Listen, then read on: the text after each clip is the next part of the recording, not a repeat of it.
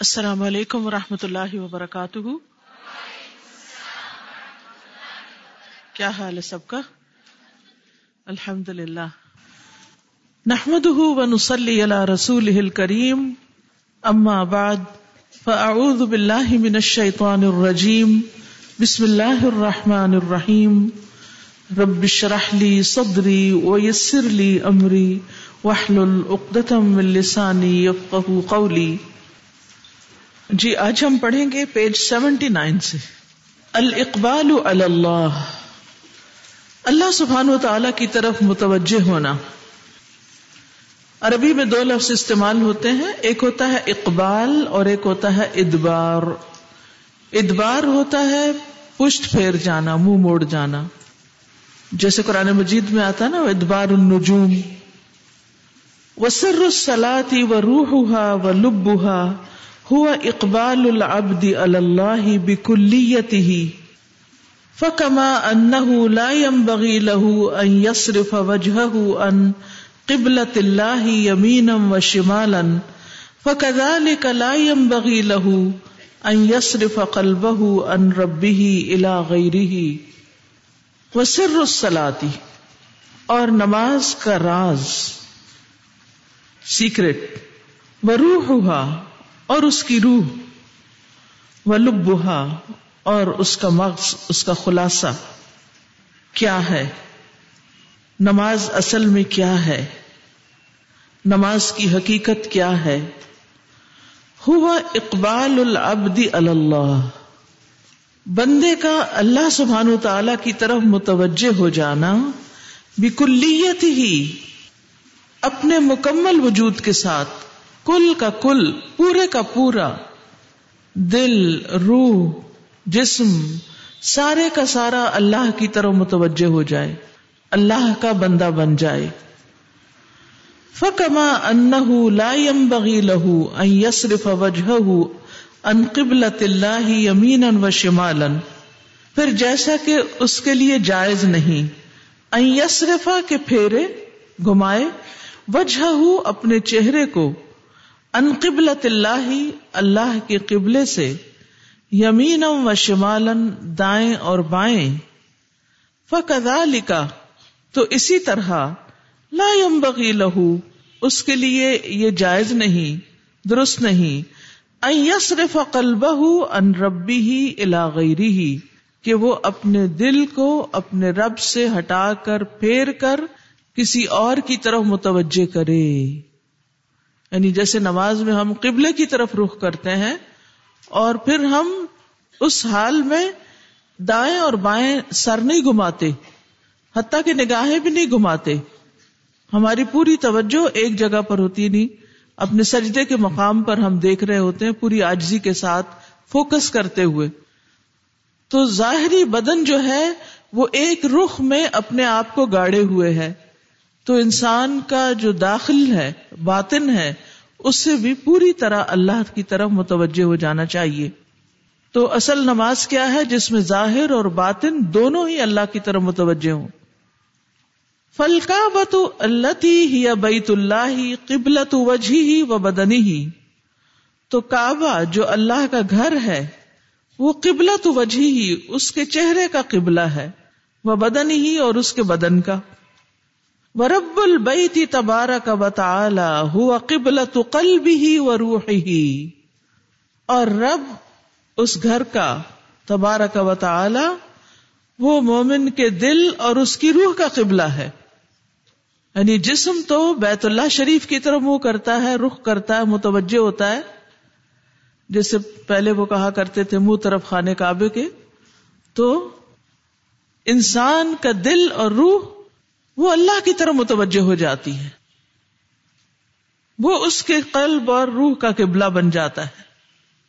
وَعَلَى حَسْبِ إِقْبَالِ الْعَبْدِ عَلَى اللَّهِ فِي صَلَاتِهِ يَكُونُ إِقْبَالُ اللَّهِ عَلَيْهِ، اور بندے کی توجہ کے مطابق جو وہ اللہ کی طرف کرتا ہے اپنی نماز میں، اللہ بھی اس بندے کی طرف اتنا ہی متوجہ ہوتا ہے.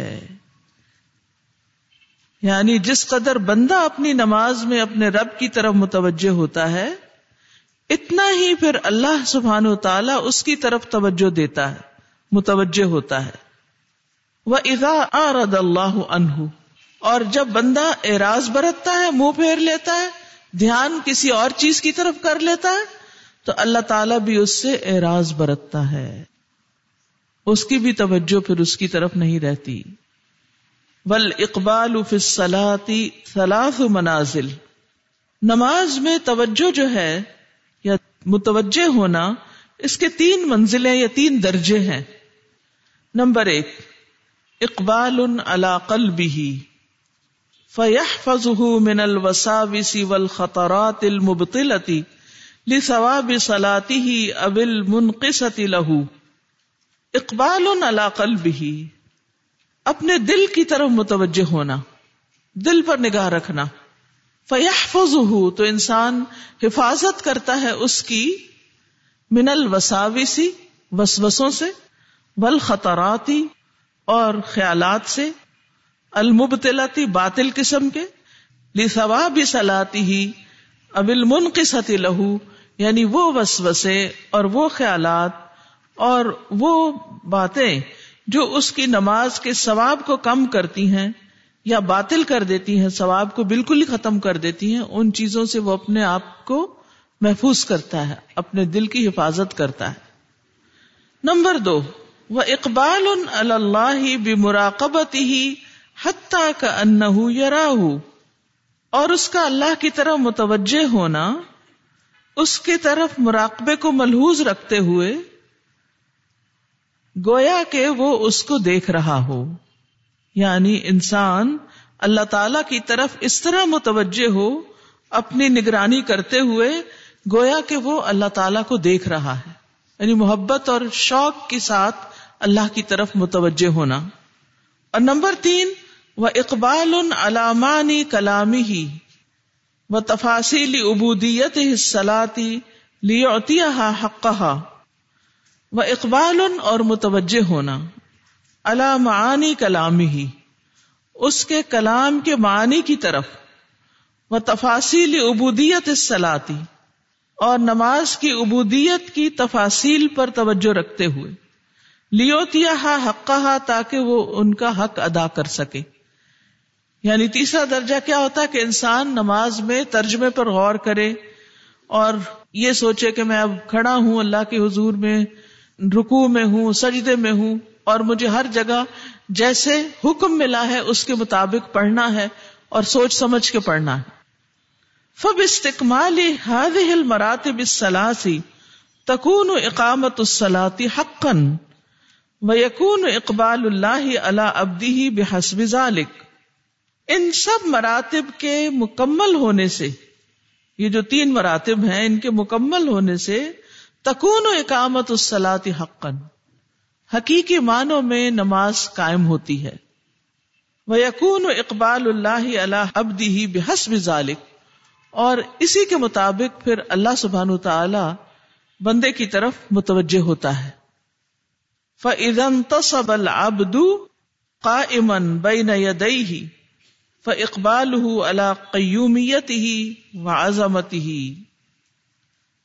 پھر جب بندہ قیام میں کھڑا ہوتا ہے اپنے رب کے سامنے جم کر، فَإِقْبَالُهُ، تو اس کی توجہ کس کی طرف ہوتی ہے؟ عَلَى قَيُّومِيَّتِهِ، اللہ تعالیٰ کے قیوم ہونے پر، وَعَظَمَتِهِ، اور اس کی عظمت کی طرف۔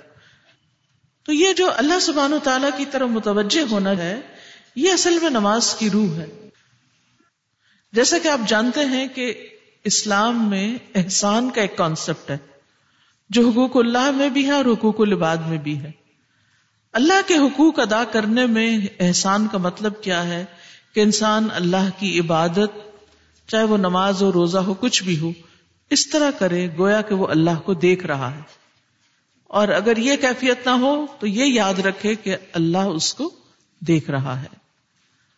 تو انسان کا اپنے رب کی اس طرح عبادت کرنا کہ وہ اس کو دیکھ رہا ہے، یہ شوق اور طلب کی عبادت ہے، اس میں شوق اور محبت پایا جاتا ہے، اور اس سے انسان کے اندر ایک ایسی کیفیت پیدا ہوتی ہے جو انسان کی عبادت میں لذت پیدا کر دیتی ہے۔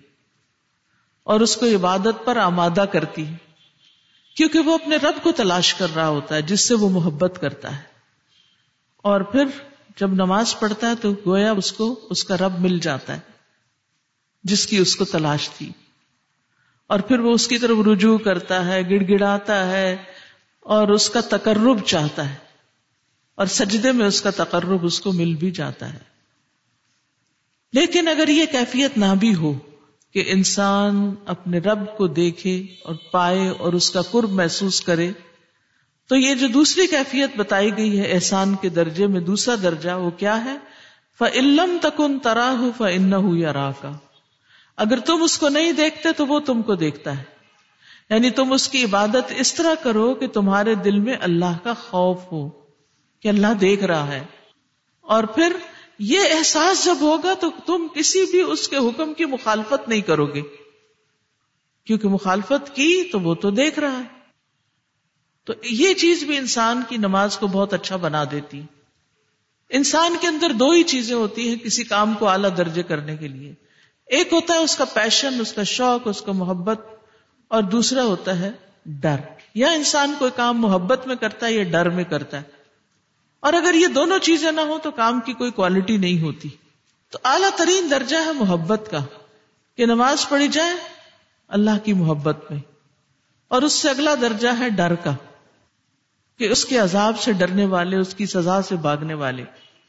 اور یہ پہلے مرتبے سے کم ہے. پہلا مرتبہ طلب اور شوق کا ہے، اور دوسرا مرتبہ بھاگنے اور ڈرنے کا ہے. جیسے اللہ تعالیٰ فرماتے ہیں وَيُحَذِّرُكُمُ اللَّهُ نَفْسَهُ، اللہ تمہیں اپنی ذات سے ڈراتا ہے. تو دوسرا درجہ پھر ڈرنے والا ہو گیا. تو پہلا درجہ کون سا ہے؟ نماز کیسے پڑھی جائے؟ گویا کہ ہم اللہ کو دیکھ رہے ہیں، اور اگر یہ نہ ہو تو اللہ ہمیں دیکھ رہا ہے. لاسٹ میں بات ہوئی ہے نا محبت اور ڈر کی، میں سوچ رہی تھی کہ اللہ سبحانہ تعالیٰ نے بھی نا محبت کے درجے کو اس کی عبادت کا درجہ زیادہ بڑھائے ڈر سے. اور یہی رسول اللہ صلی اللہ علیہ وسلم کا بھی طریقہ تھا، انہوں نے محبت کے ساتھ لوگوں کو قریب کیا. اور یہ جو ہے یہ شوق کا اور جو محبت کا درجہ ہے، اور اللہ سبحانہ تعالیٰ کی بھی یہی سنت ہے، اور ڈر کا جو ہے وہ اس کے بعد آتا ہے. تو مجھے ایسے لگتا ہے کہ ہم عموماً ہر کام ڈر کی وجہ سے کرتے ہیں. تو یہ شوق اور محبت کا لیول تو بہت اونچا ہے استاذہ، یہ تو ہم عام زندگی میں لوگوں کے ساتھ امپلیمنٹ نہیں کر سکتے، تو اللہ سبحانہ تعالیٰ کے ساتھ تو یہ طریقہ پھر کیا ہونا چاہیے اس کا؟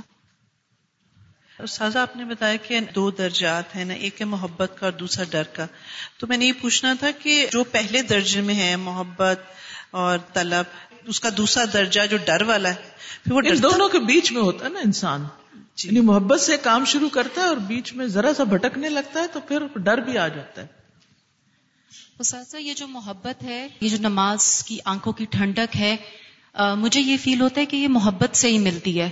اور وہ جو ایک عبادت کی لذت اور شوق اور اس کے جو ایک ٹیسٹ ہے وہ محبت سے آتا ہے. ڈر سے یہ چیز کم ہوتی ہے لیکن محبت زیادہ فیل ہوتی ہے، اس کا ٹیسٹ اور اس کا ذائقہ اور آنکھوں کی ٹھنڈک. تو یہ بہت ضروری ہے کہ ہم اس لیول کو اچیو کرنے کی کوشش کریں. اصل میں دونوں چیزیں لازم و ملزوم ہوتی ہیں. جس سے محبت ہوتی ہے اس کا ڈر بھی ہوتا ہے، لازم و ملزوم ہوتی ہیں دونوں چیزیں. اور جب محبت سے کام شروع کرتے ہیں اور بیچ میں تھوڑے سی اس میں شیطان بسوں سے ڈالتا ہے یا کچھ، تو انسان کا جو ڈر آتا ہے وہ بھی اس کے لیے پھر بالآخر باعث راحت ہی بنتا ہے کہ الحمدللہ میں نے کچھ کر لیا اللہ کی ناراضگی سے بچنے کے لیے. استاذہ انسان کبھی بھی ایک کیفیت میں نہیں رہتا نا. جی ہاں، کبھی محبت اور شوق کی کیفیت ہوتی ہے اور کبھی ڈر اور خوف کی کیفیت. جی ہاں، یعنی اس کا دل الٹ پلٹ ہوتا رہتا ہے. السلام علیکم. جی وعلیکم السلام. آپ نے ابھی جو بات کی نا کہ جب اللہ کی عبادت کی جائے تو آپ اس طرح محسوس کریں کہ آپ اللہ سبحانہ تعالیٰ کو دیکھ رہے ہیں. تو میں سوچ رہی تھی کہ پہلے ہم آن لائن سن رہے تھے آپ کو، جیسے آج میں یہاں آ کے بیٹھ کے آپ کو دیکھ رہی ہوں تو کیفیت بالکل مختلف ہے. تو اگر یہ کیفیت ہماری نماز میں آ جائے تو واقعی ہم پھر وہ اندر کا جو لرزنا اور خوف اور محبت وہ سارا کچھ اس میں آ جاتا ہے. جیسے مجھے صرف محبت تھی اس چیز سے تو میں پتہ نہیں کتنی کوشش کر کے میں نے کہا نہیں آج میں نے پہنچنا ہے.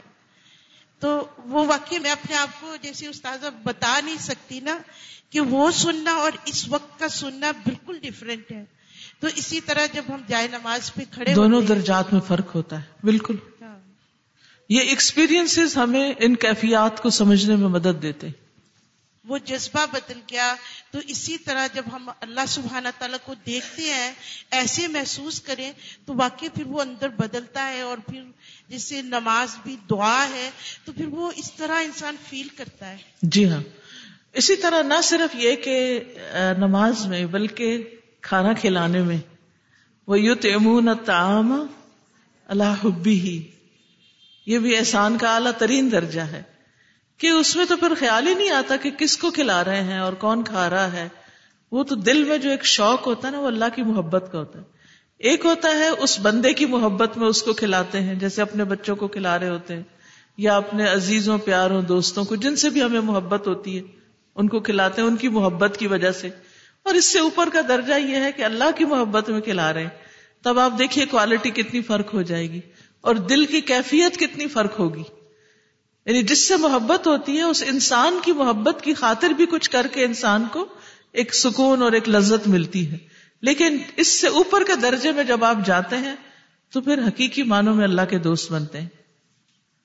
تو یہ نماز ہو، روزہ ہو یا صدقہ خیرات ہو یا جو بھی نیکی کا کام ہو، چھوٹا ہو یا بڑا ہو، جب اللہ کی محبت میں ہوگا تو اس کو کرنے کے بعد نہ چہرے پہ تھکن کے آثار ہوں گے، نہ کوئی شکوہ شکایت ہوگا، نہ کسی سے اس کا کوئی رونا دھونا ہوگا، نہ کہیں وہ کوئی مسئلہ بنے گا. شوق میں کر رہے ہیں نا، جو بھی کام شوق میں کرتے ہیں اس کا دین کسی اور کے اوپر تو نہیں رکھتے. وہ تو اس کی خوشی بھی اور اس میں پہنچنے والی تکلیف بھی وہ دونوں پھر اسی کے ساتھ وابستہ ہو جاتی ہیں جس کے لیے کر رہے ہوتے ہیں. انما اشکو بثی وحزنی الی اللہ ہو جاتا ہے. پھر انسان ظاہر میں بھی اور باطن میں بھی اپنا ایک کنیکشن اللہ سبحانہ تعالیٰ کے ساتھ ڈیولپ کر لیتا ہے. پھر اسے بندوں کے پاس جانے اور رونے کی ضرورت نہیں رہتی. اس کے پاس ہے کوئی جس کے سامنے وہ رو سکتا ہے اور جس سے وہ مانگ سکتا ہے اور جس سے وہ اپنے دل کی کہہ سکتا ہے. یہ چیز انسان کو مہذب بناتی ہے. یہ چیز انسان کو اخلاق کے اعلیٰ ترین درجے پہ پہنچاتی ہے. ہم کوئی بھی نیکی کا کام کرتے ہیں، کسی پہ احسان کرتے ہیں، فوراً کتنی کم مائگی پہ اتر آتے ہیں، کبھی کسی طرح جتاتے ہیں، کبھی کسی طرح اس کا ذکر کرتے ہیں، کیونکہ اللہ کے لیے کیا نہیں گیا ہوتا نا. تو پھر جن کے لیے کیا گیا ہوتا ہے جب تک ان کو سنا نہ بیٹھے چین ہی نہیں آتا، اور جس نے اللہ کے لیے کیا ہوتا ہے اس کو وہی کر کے چین آ جاتا ہے. اس کے بعد وہ بھلا دیتا ہے کہ میں نے اس کا تذکرہ کہیں کرنا ہے. وہ جو لوگوں کے لیے کیا ہوتا ہے نا اس کی تعریف جب لوگوں سے سنتے ہیں نا تو وہ نفس کو بڑی لذت ملتی ہے. شکر ہے کسی نے نوٹس کر لیا، شکر ہے کسی نے تعریف کر دی.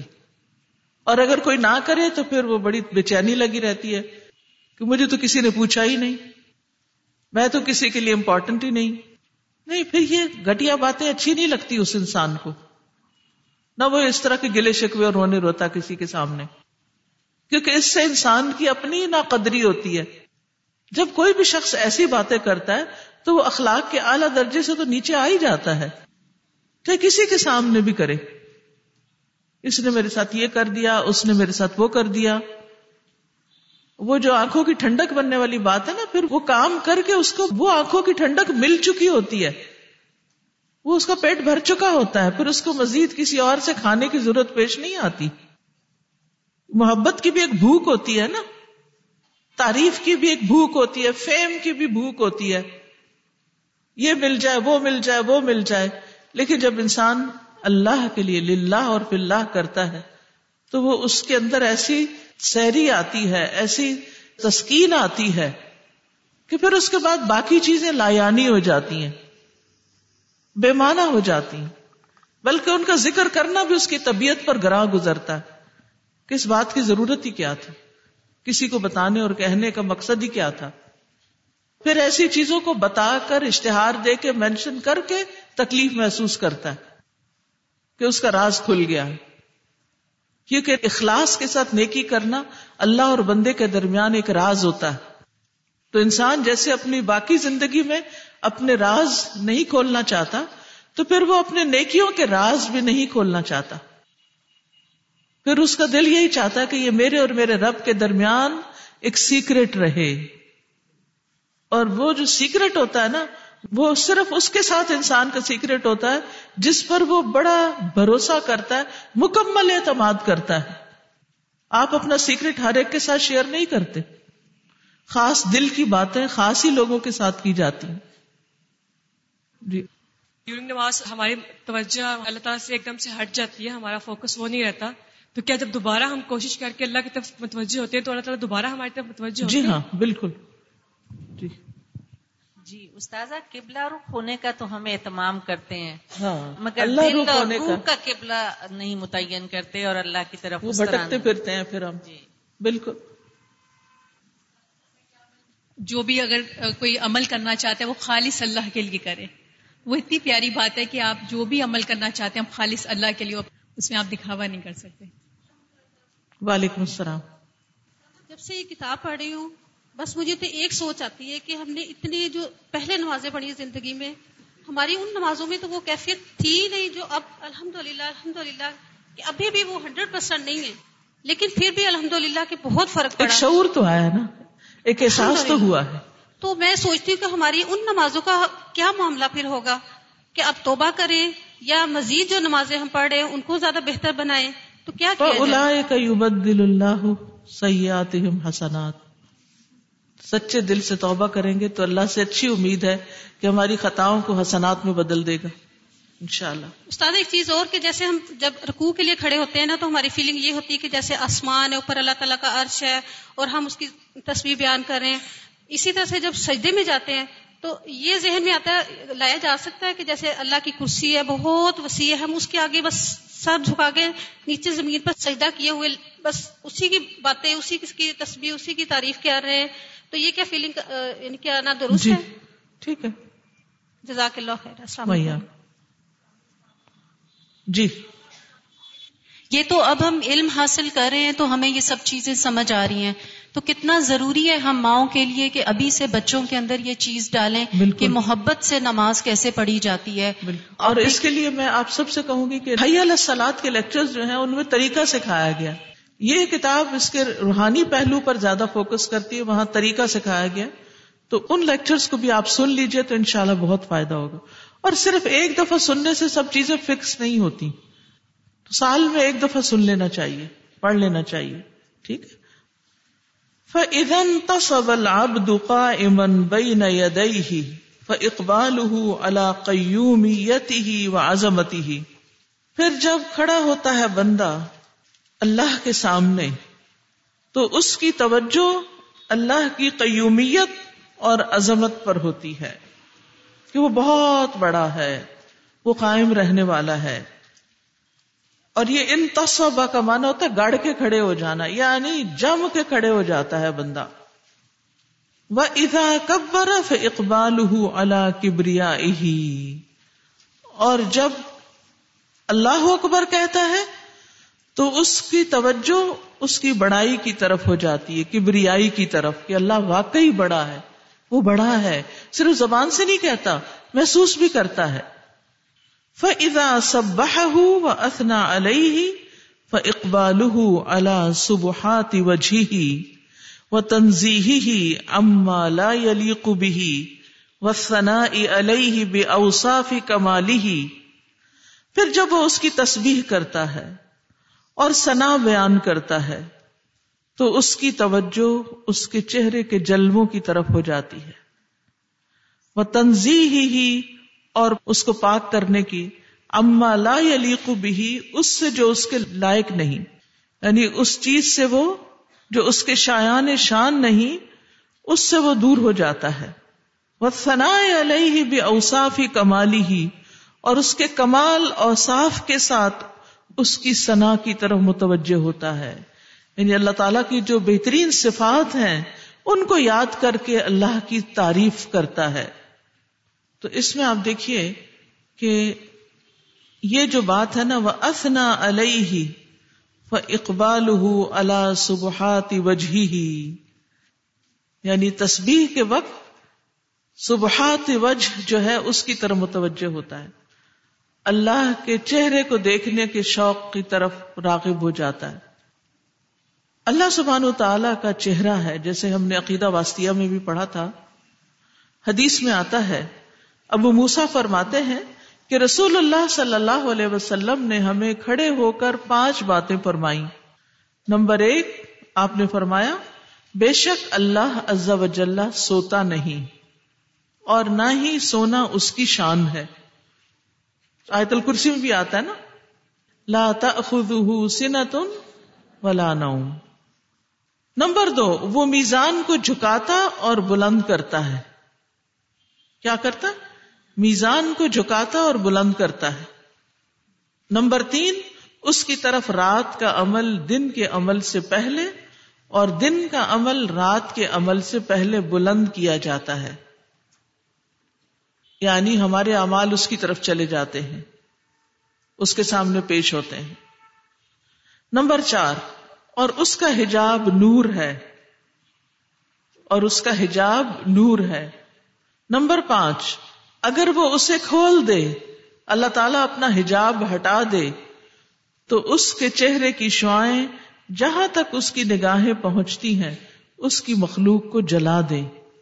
سبحات وجہہ، اس کے چہرے کا جلوہ جو ہے وہ ہر چیز کو راکھ کر دے.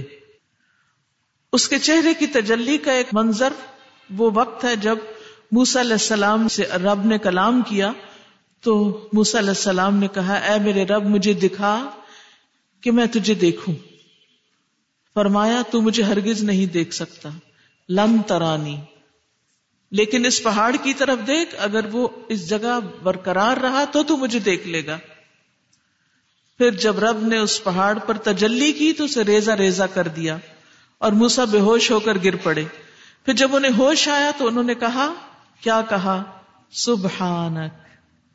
ٹھیک ہے، سبحانک اس وجہ سے سبحات وجہ کے تاب نہ لاتے ہوئے، سبحانک تبت الیک، میں تیری طرف توبہ کرتا ہوں. وَأَنَا أَوَّلُ الْمُؤْمِنِينَ، اور میں سب سے پہلے ایمان لانے والوں میں سے ہوں، ایمان لانے والوں میں سب سے پہلا ہوں.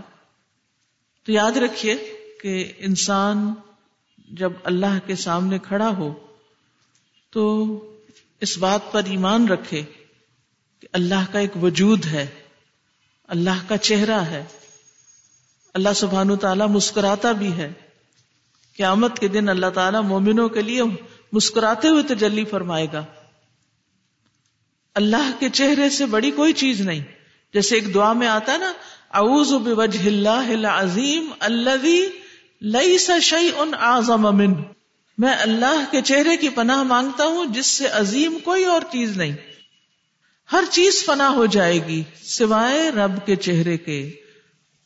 کل شیء ہالک الا وجہہ لہ الحکم والیہ ترجعون. کل من علیہا فان ویبقی وجہ ربک ذو الجلال والاکرام. اور جو لوگ احسان کے درجے پر نماز پڑھیں، احسان کے درجے پر نیک کام کریں، پھر ان کے لیے قرآن میں خوشخبری ہے کہ رب کا دیدار ہوگا انہیں. للذین احسنوا الحسنی وزیادہ. یہ زیادہ کیا ہے؟ اللہ کا دیدار. یس، مغفرۃ ورضوان. اور یہ بھی کہا گیا کہ زیادہ سے مراد اللہ کے چہرے کا دیدار ہے. یعنی جو اچھا کریں گے، احسان کے درجے میں کام کریں گے، ان پر احسان کیا جائے گا اور زیادہ بھی ملے گا، اور وہ اللہ سبحانہ وتعالیٰ کے چہرے کا دیدار ہے. اور جنت میں اس کے چہرے کے دیدار کا وعدہ پورا ہوگا اہل ایمان سے. مسند احمد کی روایت میں آتا ہے کہ نبی صلی اللہ علیہ وسلم نے فرمایا، جب اہل جنت جنت میں داخل ہو جائیں گے اور اہل جہنم جہنم میں داخل ہو جائیں گے تو جنتیوں کو پکار کر کہا جائے گا کہ اے اہل جنت، بے شک اللہ کا تم سے ایک وعدہ ابھی باقی ہے.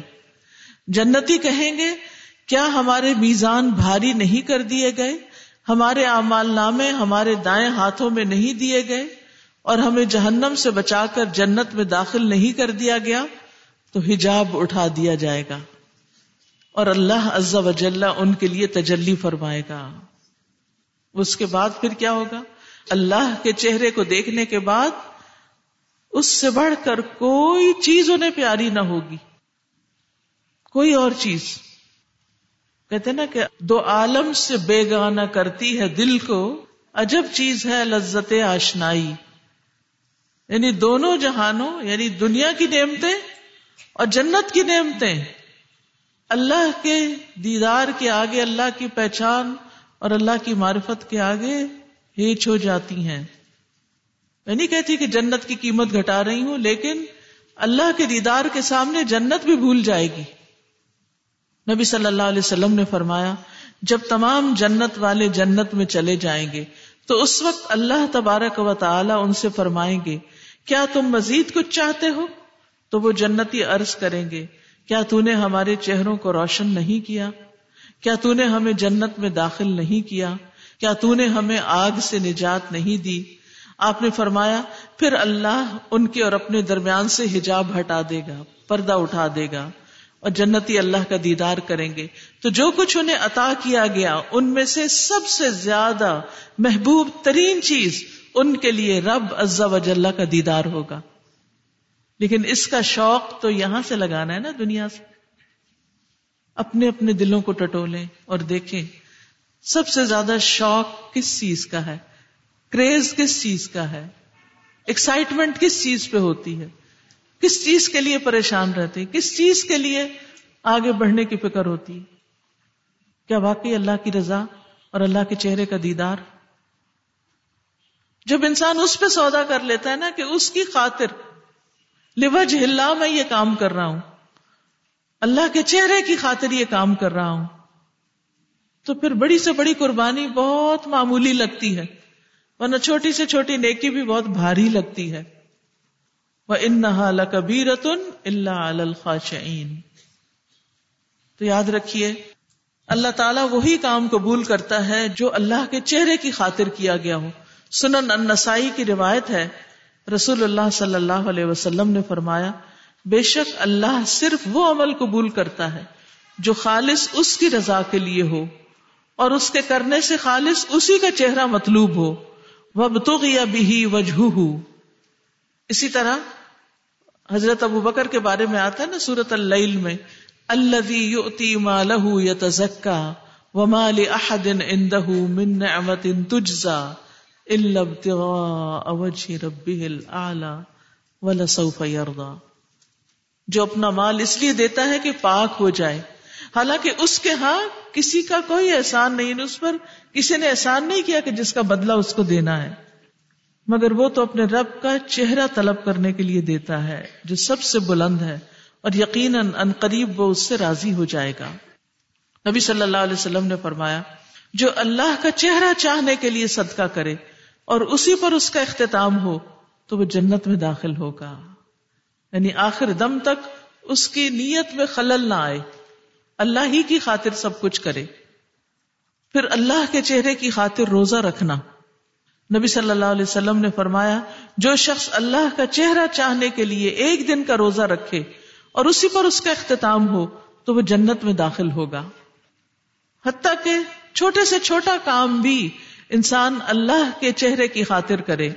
سعد بن ابی وقاص کہتے ہیں کہ رسول اللہ صلی اللہ علیہ وسلم نے فرمایا بے شک تو جو کچھ خرچ کرے اور اس سے تیری نیت اللہ کا چہرہ چاہنے کی ہو تو تجھے اس کا اجر ملے گا، یہاں تک کہ اس پر بھی جو تو اپنی بیوی کے منہ میں ڈالے. اپنی بیوی کو بھی جو تم کھلاتے ہو احسان جتا کے نہیں بلکہ اللہ کے چہرے کی خاطر، تو اس پر بھی اجر ملے گا، چاہے وہ اپنا فرض ہی کیوں نہ ہو. شوہر پر نان نفقہ فرض ہے لیکن وہ اپنا فرض بھی کس لیے ادا کرتا ہے؟ اللہ کی خاطر. نبی صلی اللہ علیہ وسلم نے فرمایا دنیا ملعون ہے اور جو اس میں ہے وہ بھی، سوائے اس کے جس کے ذریعے اللہ کا چہرہ چاہا جائے. دیکھیے نہ ہمیں یہ باتیں معلوم ہیں اور نہ ہی ہم یہ نیتیں کرتے ہیں. یہ نیت کر کے کوئی کام کریں تو صحیح، پھر دیکھیں اس کام کا لطف کتنا بڑھ جاتا ہے. السلام علیکم استاذہ، آج یہ بات بار بار پڑھی ہے کہ ہمارا جو اصل جو ڈیسٹینیشن ہے اصل میں اللہ تعالیٰ کا دیدار ہے. اللہ کے دیدار کی وجہ سے جنت کا داخلہ جو ہمارے لیے وہ ممکن ہوگا. ہم اتنی زیادہ آج ہم نے چیزیں پڑھی اللہ تعالیٰ کے دیدار کے لیے صدقہ کرنا, خیرات کرنا, عبادت کرنا, اللہ تعالیٰ کو سامنے رکھتے ہوئے متوجہ کر کے. دیکھیے دو چیزیں ہوتی ہیں نا, ایک ہم لوگوں کا چہرہ چاہتے ہیں, کوئی دیکھ رہا ہے کہ نہیں, کسی نے نوٹس کیا کہ نہیں, یہ ہوتا ہے نا. جو ہی یہ خیال آئے کہ کوئی دیکھ رہا ہے کہ نہیں, فوراً توجہ کس طرف کر لیں, اللہ کے چہرے کی طرف.